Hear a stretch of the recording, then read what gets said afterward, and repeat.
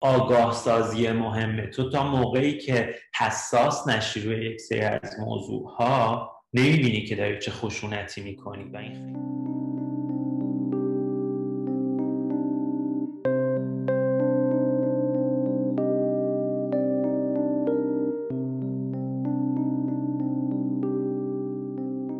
یه مزیتی داره هنر، اونم اینه که مثل بیان به واسطه کلام خیلی مستقیم نیست و این امکان رو میده به هنرمند که خیلی چیزها رو که شاید امکان بیان مستقیمش وجود نداره به واسطه این هنر که تبدیل میشه گاهن به یک رسانه بیانش بکنه. و خب یک چیزایی مثل خشونت هایی که جامعه کویر میبینه، مثلا توی جامعه مثل ایران که خب قانونهای حمایتی وجود نداره و خب فضایی هم نیستش، به واسطه سانسور و همینطور پذیرش اجتماعی سطح خیلی پایینی داره به واسطه ناآگاهی و کلیشه هایی که وجود داره توی ذهن جمعی جامعه. من فکر میکنم که به واسطه هنر بیان مسئله کردن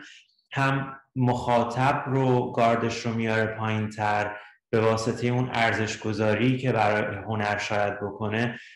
راحت تر پای این صحبت و این دیالوگ میشینه و تن میده به این دیالوگ. و دوم این که خب اون مخاطبی که مخاطب هنر هستش، قشری که به هر حال یک زمینه فکری و اطلاعاتی داره و شاید پذیرشش هم در مسائلی که براش جدیدتره یا سوال انگیزه شاید بالاتر باشه نسبت به جامعه‌ای که هیچ ذهنیتی نداره.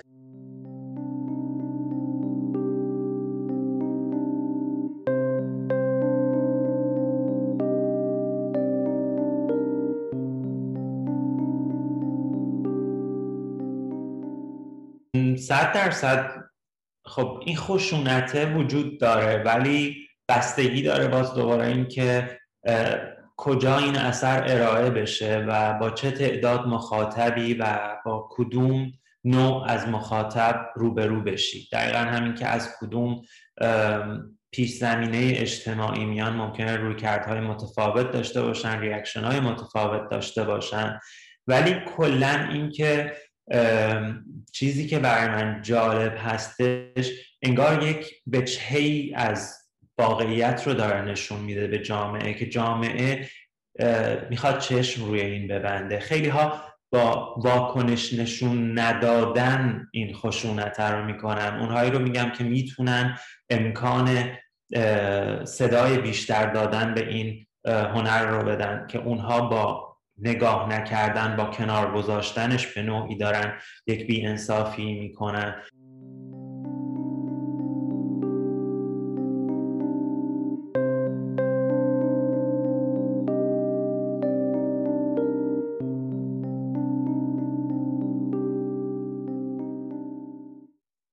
حساسیت به خشونت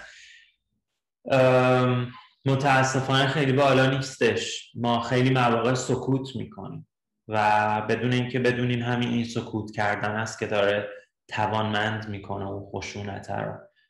نمونه بارزش رو دیدیم، این همه سال سکوت شد در مقابل آزارهای جنسی، ولی الان که داره در مورد صحبت میشه باز هم افراد، یعنی اکثریت جامعه داره سکوت میکنه.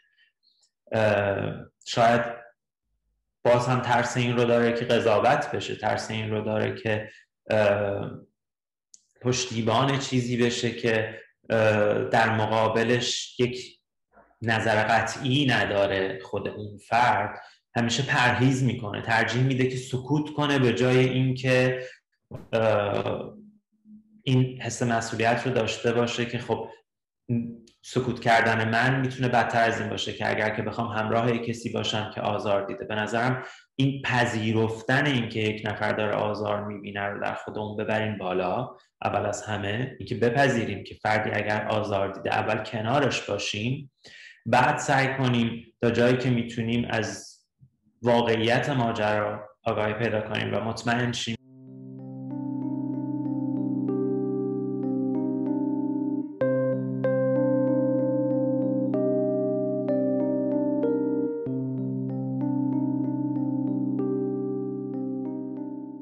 فردی که خشونت دیده مستحق اون خشونت بوده. همیشه براش یک استدلالی میارن که اگری که مثلا زنی مورد آزار قرار میگیره حتما رفتاری داشته که تن داده به این آزار، خودش در درجه اول اصلا چرا توی اون موقعیت قرار گرفته. و این نقش قضاوتگری که جامعه ما داره، قضاوتگری که از روی ناآگاهی و از روی کلیشه ها و سنت میکنه، این خودش دوباره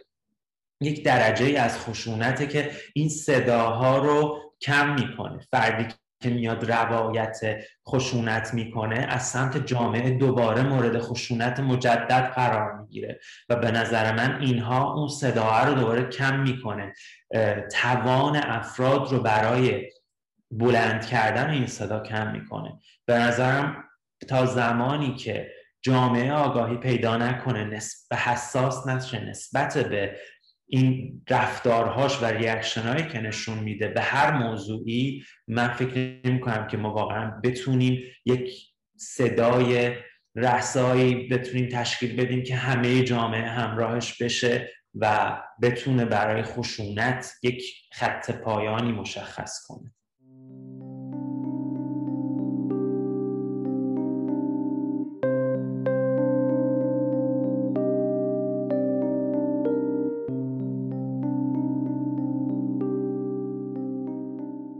مسئله‌ای که هستش اینه که ما جامعه‌مون پیش زمینه‌هایی نیاز داره. ما تا زمانی که کنشگران حوزه فمینیست این دغدغه جامعه کویر رو همسو با دغدغه خودشون ندونن،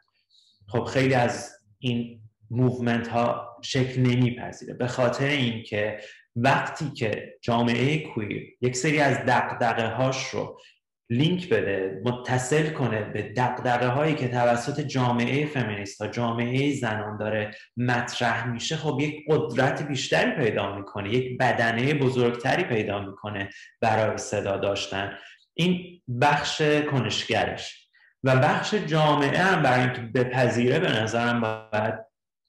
بسیار اطلاع رسانی بشه و به این حداقل مرحله برسیم که جامعه شاید سطح کمتری از خشونت رو بخواد برگردونه به فرد آسیب دیده. اون موقع به نظرم میشه در مورد میتوگی هم حرف زد، به خاطر اینکه امروز بحث ما، جنگ ما سر هویت کویر هستش. یعنی ما هنوز داریم سر الفبای این جنبش میجنگیم با جامعه که آگاهی نداره.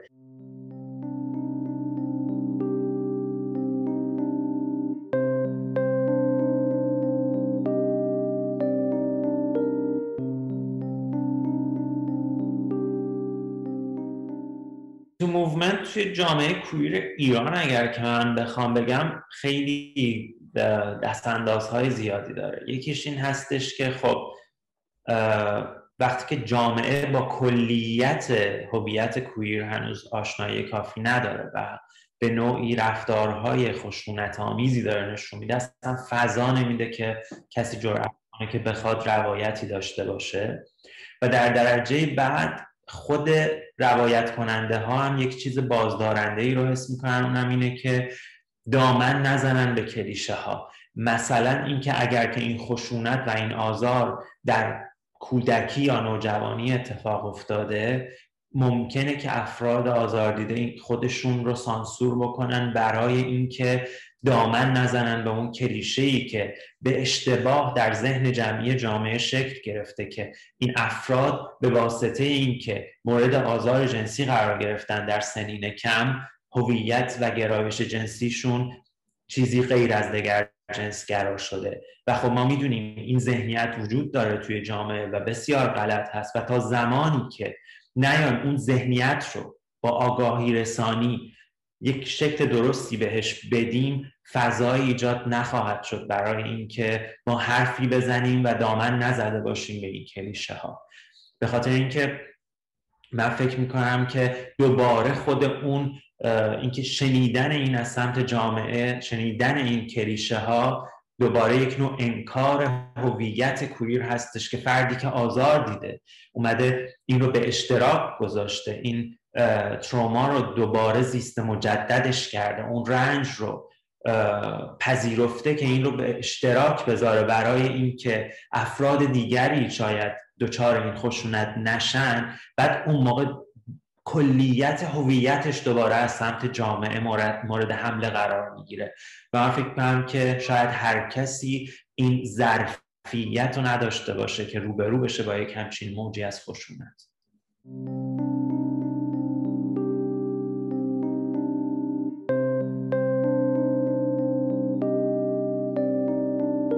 من نقاشم و دغدغه‌ای که دارم همیشه سعی کردم که به واسطه نقاشیم با جامعه در مورد صحبت کنم مسائل مرتبط به جامعه کویر بوده و در کل اینکه یک تصویری متفاوت از اون تصویر کلیشه‌ای که در ذهن جمعی جامعه مخصوصا جامعه ایران وجود داره نسبت به بدن منتسب به مردانه، یک تصویر متفاوتی از اون چارچوب، یک تصویر متفاوت از اون کلیشه های دگر جنسگرا محور نشون بدن به جامعه.